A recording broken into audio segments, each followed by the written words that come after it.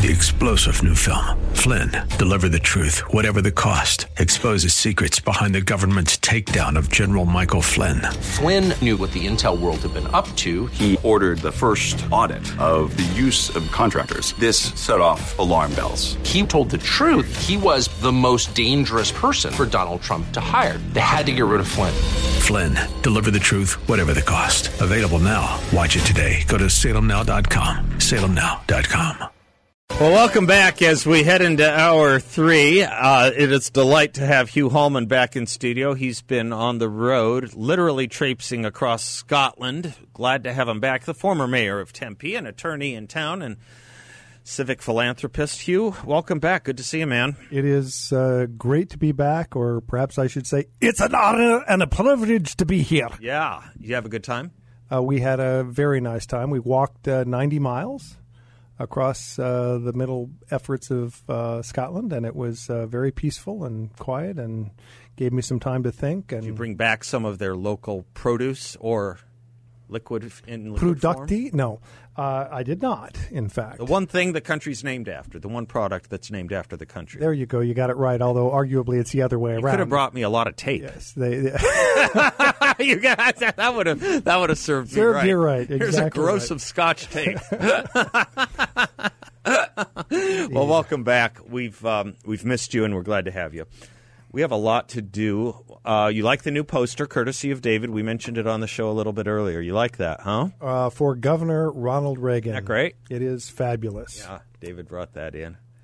It is fabulous. Yeah. Reminds me of sometimes better times, but I have to remind folks that poster comes from an era that was clouded by the Vietnam War and all that kind of difficulty. Certainly, we had others. And that's a great point. You know, these leaders we esteem so much, Ronald Reagan among them, people can name others, of course, they did come from awful times. Churchill.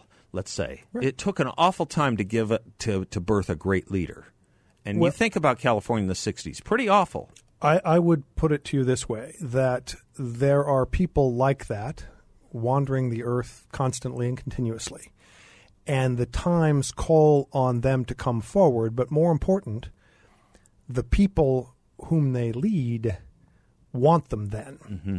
And I often have to remind folks who admire, for example, a Churchill, that the British people fired him as he was winning the war, right? Yeah. And so that, in fact, in his autobiographical materials, he describes being on a battlefield and as the election was coming to a close and speaking to a soldier and knowing very well that the soldier was embarrassed to speak to him because he had voted for his opponent. Mm-hmm. Mm-hmm. That is to say, he'd voted for the other party because, of course, the prime minister is selected based on the proportion of representation in the parliament. And that's an important lesson, too, that leaders like Lincoln are not called forward at times that don't require their skills in many ways, that we can get along with and prefer, perhaps, folks who can't rise to much of a challenge because there aren't challenges to rise to. That's right. That's well put. And there is this conversation going on in particular parts of the conservative movement today about certain kinds of Republicans being wartime Republicans or peacetime Republicans. Right. And you think of that in the sense of what you're talking about. We need people who can meet the times and fix the times. So address the times. Right, address the times. Where Richard Nixon may have been suitable at one point, he would have been unsuitable at another point. Correct. And same for Ronald Reagan. Or Ronald Reagan. That having the opportunity to step in and fix what had gotten so messed up, one hopes that we have leaders who will do that for us today. The challenge being that for most Americans, they're still relatively well off. Yes, we can point to current data, the polling data, the economic analysis, the recent reports that people are feeling much worse off than they were. And yet we recognize that Americans understand at some level that we are very, very well off, and that creates a lethargy in our politics where we do not take the time to arm ourselves with the information, knowledge, and as voters, those bits that help us select carefully those whom we need.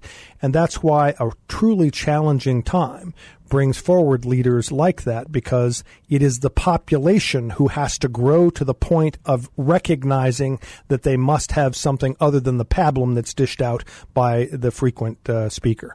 And so I want to point to your monologue from the first hour and commend it to people's attention. Please take a listen to this, because Seth is teasing out in that monologue his three laments, but in those laments are the jewels of the seeds of what we need to grow to go forward to fix what's ailing us.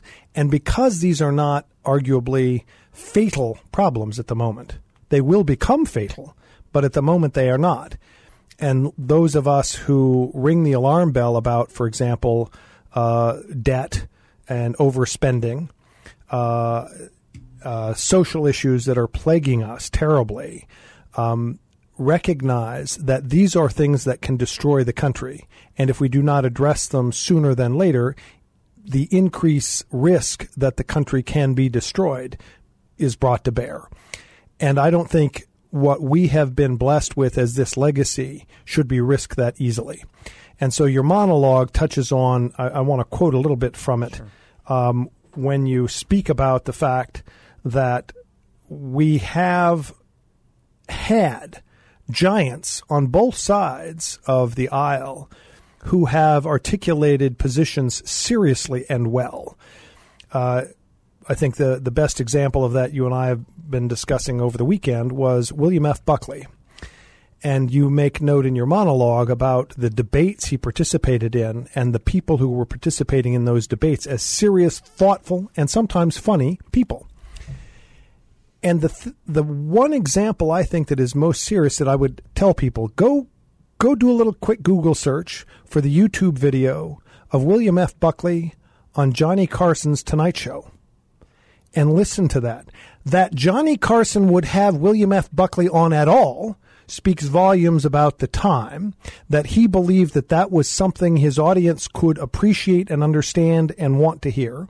Yes, Buckley's promoting a book, but the point was Buckley is still William F. Buckley in that chair as a guest.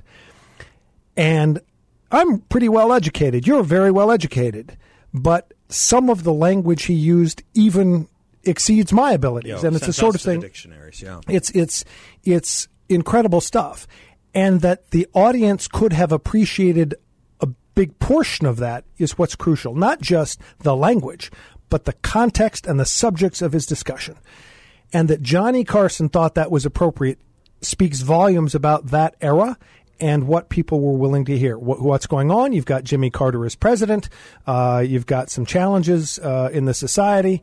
And Buckley's written a new book that is one of his novels that is a spy thriller and talking about the difference between the Soviet Union and the United States. And at that time, the willingness to treat those as equal, that each of those countries has done horrible things like bomb cities. I'm just using an example that I'm pulling off. He did not. And Buckley makes the point that it is wrong, effectively, to equate those. And he uses the analogy of, that one person pushes an old lady and another person pushes an old lady should not get you to the conclusion merely that they're the same because they've pushed old ladies. You should ask why. Were you pushing the old lady out from in front of the bus, or were you pushing the old lady in front of the bus? Those are two very different things. And his point being that, of course, when the United States was in war, and it has always been the case, the United States has engaged in every war with the fundamental object of creating freedom and liberty and opportunity for the people who may be subject to that war battle. Across the board. There's not an example where that wasn't the motivating feature. Yes, to stop communism, let's talk about Vietnam. But at the end of the day, you had a war that was being waged to stop communism from subjecting more people to the horrible totalitarian regimes that existed. And it was a nice point made in A Year of Living Dangerously, which is about that war and the escape from Vietnam, in which the lead character is had a comment made to him about the fact that we, that is, we Americans, couldn't have known about the killing fields in Cambodia. And the right answer to that is, yes, we could. And in fact, we did. And that we were at war to save people from that kind of tyranny where 10 million people get murdered, that's a difference from what we are doing and what the Soviet Union is doing, and now what the Russians are doing to the Ukrainians. Yeah. Buckley's plea in that novel was, at the time, late 70s, I think 1978, was that too many novels about the Cold War didn't maintain moral distinctions between the two, and this was one that did. Let me pick up on that theme with you when we come right back. Hugh Hallman and I will be right back.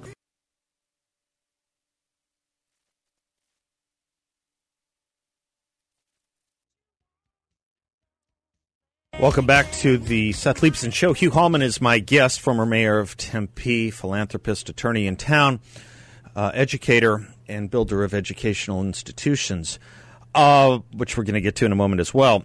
But just talking about that interesting video of Johnny Carson hosting William Buckley on The Tonight Show in 1970. It was one of many appearances Buckley had there, and it got two segments. Unfortunately, you don't get the second segment. You don't need it to get the point we're talking about. The first one will do just fine. You can get it easily on YouTube. Interesting thing, as I was listening to you talk about that, Hugh, not only was Johnny Carson, as you well put it, thinking that there was an audience for William Buckley. You don't typically put on guests that will be what you call tune-outs. Except for you. You put me on the air, nonetheless. Stop it. And we don't stop it. And the audience did. He was right. You hear the audience gelling to what Bill Buckley is saying. And then there's that third segment of any Bill Buckley audience, which you and I have discussed, of the people who listen to him and don't quite understand what he's saying but know that they want to. Now, all of this in the context of what people know the Johnny Carson show for. He was the king of late night TV, to be sure. But in the world of comedians, all a comedian ever wanted, all a journeyman comedian ever wanted, was to get invited to that seat William Buckley had. Then they will have made it. Then their career was set. And he gave that seat to the likes of a serious conservative intellectual discussion and participated in well. You're absolutely right. On those moral distinctions, there is that famous line of Colin Powell's. Do you remember this? His response to the Archbishop of Canterbury, who gave him a lecture on American militarism. And Colin Powell, I pulled it up during the break, gave this big, long response, the conclusion to which I will give you. We have gone forth from our shores repeatedly over the last 100 years, and we've done this as recently as the last year in Afghanistan and put wonderful young men and women at risk, many of whom have lost their lives. And we have asked for nothing except enough ground to bury them in. And otherwise, we have returned home to seek our own lives in peace, to live our own lives in peace. But there comes a time when soft power or talking with evil will not work, where unfortunately hard power is the only thing that works. Our enemies who we've gone to war with or had war declared against us, they can't say that. That's correct. And that's the moral distinction. That's pushing the lady in front of the bus or pushing her out of the way of the bus, right? And that is the major point here. Right. And that we as conservatives cannot lose sight of the fact that there is something unique and striking about this country, its founding and what it means, and that is worth fighting for. And at the end of the day, worth dying for. We obviously have had many people do just that, who gave their last measure to preserve this union.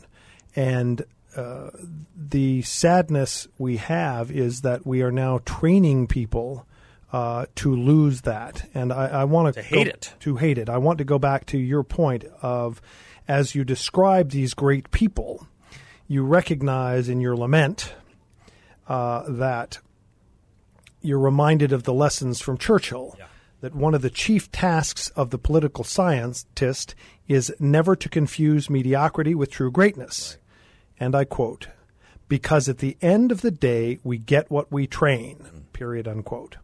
Now, I had to do a little editing. Okay. I write these things fast. It's always brilliant. It was the split infinitive I had to edit. I corrected that in my commentary. The point would be that our education system is, I would say, primarily at fault for creating an environment in which young people first in the 60s and 70s were taught to despise this nation. They became our university professors who are now teaching in our universities, training students to go out into grade schools, middle schools, high schools, and teach the disdain for this society. And all of those people are becoming our voters. That's what and teachers. Oh. That's exactly right. So these teachers are now teaching their students to hate the country as much as they were taught to hate it, as much as their university professors were taught to hate it, and were not taught the lessons of there is a moral distinction between pushing the old lady in front of the bus or pulling her from in front of the bus, and that those moral distinctions are crucial in understanding why this society is worth preserving. It is not perfect. I've never argued it's perfect. Those who want to promote the 1619 Project and say that that is the defining determination of what the society is about completely fail to understand that those of us on the other side recognize imperfections. That's why Lincoln quotes from and cites to 77 years ago. He was citing 1776, the true founding of this country that understood that all men and women are created equal, and that the failure of the Constitution, as brilliant as it was the compromise that treated some human beings as 3/5 and slaves. And he understood that distinction and articulates that without rubbing anybody's nose in it at a battlefield. Now, one of the interesting things we were talking. Get that hot about stuff? No, it's good. It's 1776 is a good thing to get hot about.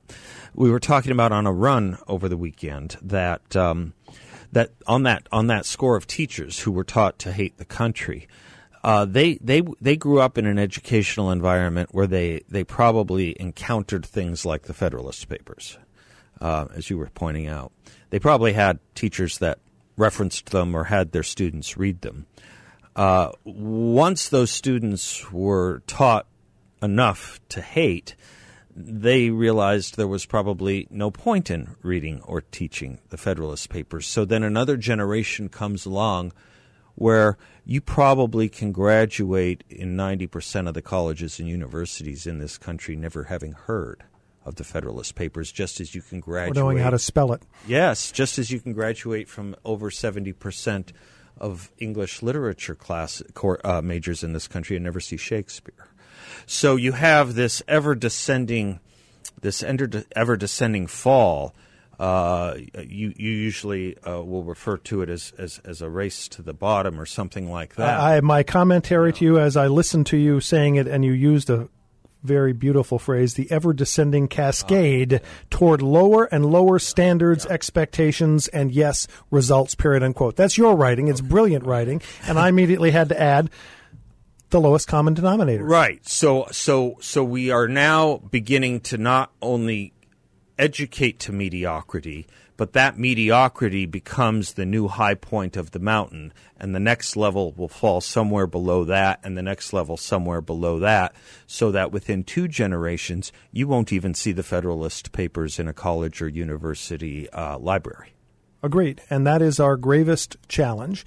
So for us, I think it means continuing to re-educate ourselves about those founding principles, that great writing. Go and watch a few of these YouTube debates with William F. Buckley and others and understand what was at stake. And when we come back, I want to pick up on this about this notion of cultural literacy, if I may, because that's what we're really talking about. Good. And how quickly we have allowed our cultural literacy to be devoid of all of these crucially important principles and lessons for the future. All right, great. Hugh Hallman and I will be right back on cultural literacy when we return.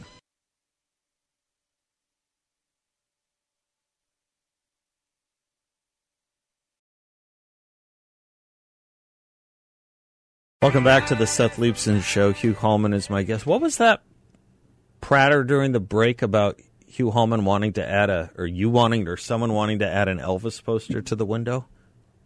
What was that about? So earlier I brought in the Ronald Reagan poster, which we've discussed, and I mentioned to Hugh that I was a little disappointed that you didn't appreciate the fact that I also had an original poster from the '68 Elvis comeback special. Well, we have a window of limited space, right? We all have to understand the problem of, what would you call it, economies of use and scale. That we don't want to turn into a tragedy of the commons. As it stands now... That's a bad use of that concept, but go ahead. We have a Tom Selleck advertisement for our company. Yes. We have Jack Kemp on the cover of National Review, back when we all liked that sort of thing. And we have Ronald Reagan for governor. Why would we want to... One of these things doesn't belong with Elvis it. So what he's forgotten about Elvis is that he actually was a conservative. I remind you that he showed up at the White House and proposed to Richard Nixon that he be deputized as some sort of secret agent to assist the government in sussing out drug problems. Yes. Nonetheless, we're going to keep it with my approval before we start festooning the window with Elvis Presley. All right. But, Tom Selleck was also a conservative and did quite a lot to advance our cause. Yes. And put down the Watts riots in the National Guard. You know that? I didn't know that. Yeah. Oh, wow. Through and through. Anyway, this is cultural literacy. Cultural yes, literacy. This is not a bad entree to it. Yes, that is the amazing point about Seth, is that he is not only a political philosopher, but he can find a pop culture reference for almost everything. So whenever I utter an idea, something pops up into my phone with a pop culture reference to it, so that I have to suffer from that. I've forgotten what was this weekend. So that you can know that there is a market for what it is that you say. So that there is a broader market for what I say. So this lowest common denominator in cultural literacy, the point we were making in the last segment was that we have lost a cultural literacy about the important principles and the founding principles for this society and what those threads of the fabric are that make up this society. And in that context, I'm reminded that you think about the kinds of things people at one time were taught in college as part of a program. If you're going to take political philosophy, for example, you're going to read Dante's Inferno, because Dante Alighieri is writing a book that is a political satire about the people of that era. And the challenge for a modern reader is that was written at a time where people would have understood the references he's making, both to the ancient Greeks and Roman structures he's talking about, but also to the specific people he's making fun of, and putting them in hell in certain positions to be punished for their crimes that they committed as politicians or statesmen, etc. And that would have been something one would have understood. Well, a modern reader, you, me, almost anybody who reads this, doesn't have those references. So you have to have the crib notes, and you've got to work through it to understand that this really tough read is actually a comedy, hence the Divine Comedy. And the sadness for me is we don't read that much anymore, but in addition, even in the modern times, listening to a William F. Buckley make references to things that are only 40 or 50 years old, right, most people would not understand them today at all. Right. And so you and I sit here and talk about Abraham Lincoln as if everybody understands that. Now, your audience, they understand those references. But you go out onto the stump and you make a reference to, as I did in the earlier segment, to the fact that Lincoln cites 77 years ago as the founding of the country as 1776, and the Declaration of Independence as the founding document that he was pointing to, because it did not have the compromise that caused the sufferance of the Civil War. That we do not have a cultural literacy about things that happened just in the last 50 years, that people don't understand Ronald Reagan or Barry Goldwater's major defeat in 1964. Well, for those of us who suffered through that, we remember that was painful and it took forever to recover. And then, as I've mentioned to you before, The difference between 1964 and 1980, the victory of all the principles Barry Goldwater was articulating, was only 16 years. Yeah. That's the arc of time we have to work in to get this turned around, and we can. That's a great point. Let's talk about the importance of 16 years when we come right back. Hugh Hallman is my guest. I'm Seth Leibson. We'll be right back.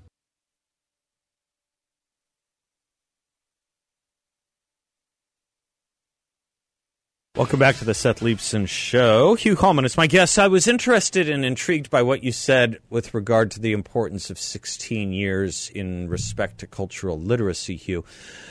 The phrase cultural literacy has been with us a long time, but it was popularized by a scholar at the University of Virginia named E.D. Hirsch some years ago, when he thought that, the historian Arthur Schlesinger before him had the same point from the historical perspective, which is that without knowing a common culture, we can't really be a country. I mean, there's a lot more to it than that, but that's the basic idea. There has to be a cultural lingua franca, if you will, and it begins with the notion that children, Plato understood this, almost everyone understands this, except maybe the right until 2 years ago. Children are blank slates, and they will represent what you draw on them. The left understood that much better than the right, which is why we find ourselves in the times we find ourselves. Right. The last 50 years, the left has been scribbling on the tabula rasa. Exactly right. Exactly the point. And when you think about what you can do to a kid from age 0 to 16, and what you can educate a man in the mind and morals, or you can educate a menace to society, as Teddy Roosevelt put it. And that was really my third lament here, which is what we're using and doing with our children in society. 16 years is just about the right amount of time that it would take to immerse a child into what you would want him to know if you viewed the child as an instrument of ideological war. And that's why many are raising their eyebrows at Kohl's, for instance, today, the department store Kohl's, for instance, today, having transgender clothing for 3-year-olds. It's a surprise to those of us who kind of grew up in a much more moderate time. It's not a surprise to the left. They understand exactly what they're doing. Get them young. You must be taught. Rogers and Hammerstein taught this in South Pacific. You must be taught at an early age. Get them at 6 or 7 or 8. Well, Kohl's is doing them one better. They're getting them at 3. And the use and abuse of children for adult political wars. That's my other lament. It's not going to lead just to a bad society when that child turns 16, 17, or 18. Not when millions of them become 16, 17, or 18. But it's actually, I think, an abuse of childhood, and it's abuse of the use of children and what children are supposed to be. They're not supposed to be political hand grenades. Anyway, that's my other lament. And the left believes they should be hand grenades. Every revolutionary, Marxist revolutionary, talks about this. I think I quoted Che Guevara, for example, in one case in my monologue earlier. Anyway, my lament about the children. That's an important lament, and I've got to make 3 points, and I'll hope to do it quickly in order. First, in your opening sentence, you referred to Hirsch, Schlesinger, and Teddy Roosevelt. That is an example of cultural literacy. Okay. That you can, folks, there's no script here. We sit down and we start talking. Yeah. And your host here has this massive amount of information, facts, sentences, phrases, concepts, ideas, and he can pull from all sorts of areas. And it drips off his tongue like listening to William F. Buckley. And it requires the listener to have an intelligence to understand how all of that fits together. You do the same. Well, no, I don't. Your literacy is better than mine, but I always learn from you. Your audience's literacy is better, the cultural literacy is better than mine. I learn from them. I am grateful for this opportunity, as I expressed to you on regular occasion. That's point one. That demonstrates the point, that cultural literacy, that you can in one sentence rip off Hirsch, Schlesinger, and Teddy Roosevelt. And I don't mean steal from them. I mean you just stated them. Okay. Second, We now are lamenting the fact that we've got the left in control. Let's start with how that happened. First, we talked about in the last segment our education system training what we now have in our teachers and our university professors who are now training our youngest students to these values. That's an important loss to our society when we lose the fundamental principles and culture on which this society is based and on which it will continue to exist. That's a crucial piece. But our lament should be about the fact that those of us who believe as we do have to recognize that we've got to stop having arguments over how close this election was, and if only we counted a few more votes my way, I would have won. Let's stop having these kinds of panic moments or complaints when the right answer is, if we do our job right, we won't be facing close elections. We will be having Ronald Reagan landslides in 1984.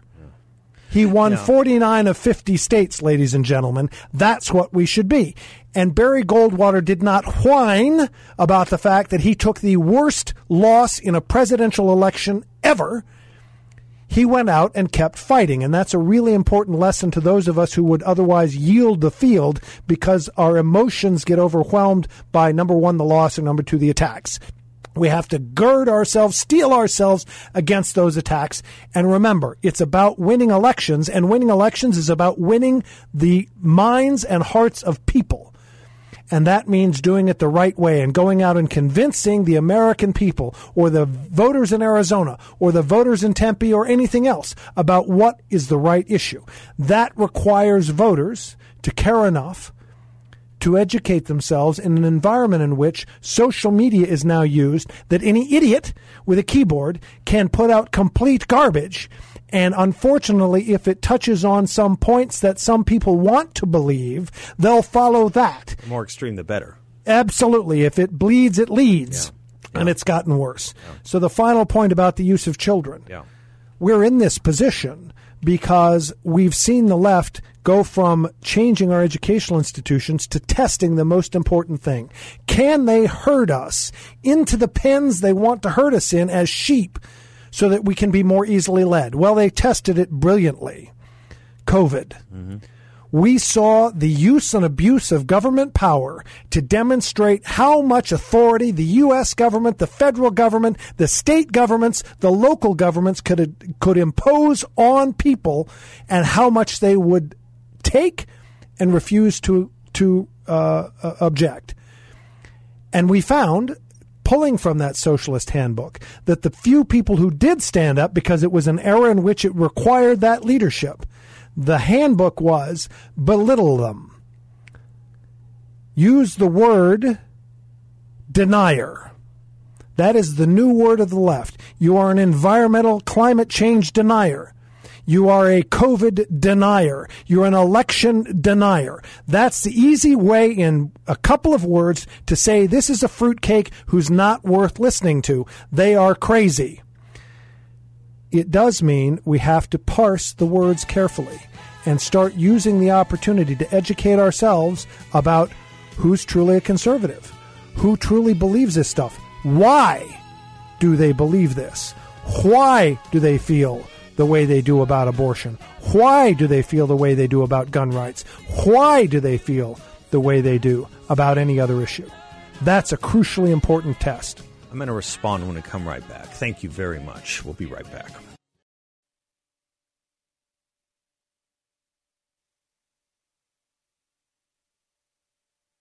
With all the other problems, think about the economy right now.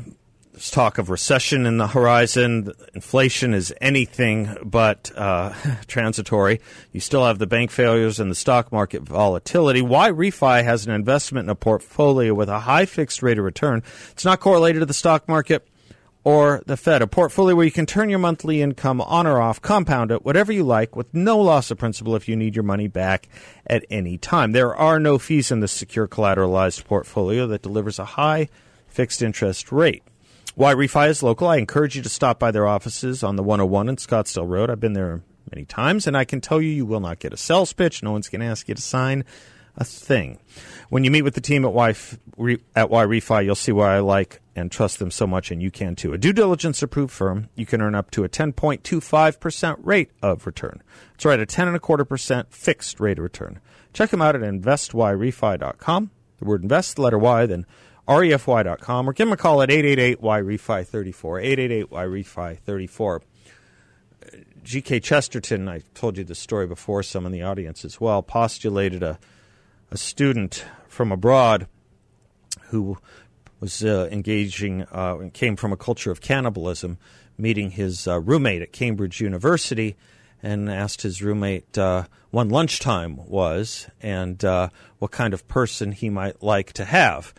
And in asking for lunch, and in asking his roommate about that, the roommate was a little bit shocked and stunned and said, well, we don't eat people here. And the cannibal asked why, and he said, well, we just don't do that here. Chesterton's point was a student from perhaps a generation before that would have been able to give him the reasons rather than just mere preference or choice. And so I'm listening to you, Hugh, talk about the roiling waters in the conservative movement today and the divisions within it. And, you know, there's different labels. There's national conservatism or NatCon and this kind of conservatism and this kind of conservatism. When what we need and what you've been working on so well on this show and elsewhere, and maybe we can put something more in form of pen on paper, we don't need these other multi-flavored versions of conservatism. We need a why conservatism. Why conservatism matters, what it is, and what its philosophical underpinnings are. Because I think we're lost at sea without them, and all we're doing is now just talking about preferences, as in the difference between the cannibal who would like to eat you for lunch and I who would like to eat a roast beef sandwich, which ultimately leads you to this erasure of distinctions between the man who would push a woman in front of a bus as opposed to the man who would push a woman out of the way of the bus. The moral distinctions matter, and the moral underpinnings of this movement matter, and you matter greatly, and the audience, thank you. You matter to us most of all. David, thank you. Audience, thank you. Hugh, thank you. Until tomorrow, he's Hugh Hallman. I'm Seth Leibson. God bless you all. The class is dismissed. 3-star General Michael J. Flynn, head of the Pentagon Intelligence Agency, knew all the government's dirty secrets. He was one of the most respected generals in the military. Flynn knew what the intel world had been up to. He understood its funding. He ordered the first audit of the use of contractors. This set off alarm bells. The explosive new documentary, Flynn, Deliver the Truth, Whatever the Cost, uncovers the facts behind this scandal. Flynn told the truth. He was the most dangerous person for Donald Trump to hire. I find out the worst enemy that I'm going to face in my life is right here in America. They took my assessment and they wanted me to change it. And I was like, I'm not changing it. They had to get rid of Flynn. With in-depth interviews, archival footage, and never-before-seen personal records of the man behind the headlines. I just felt like I was drowning. Flynn, Deliver the Truth, Whatever the Cost. Available now. Watch it today. Go to salemnow.com. salemnow.com.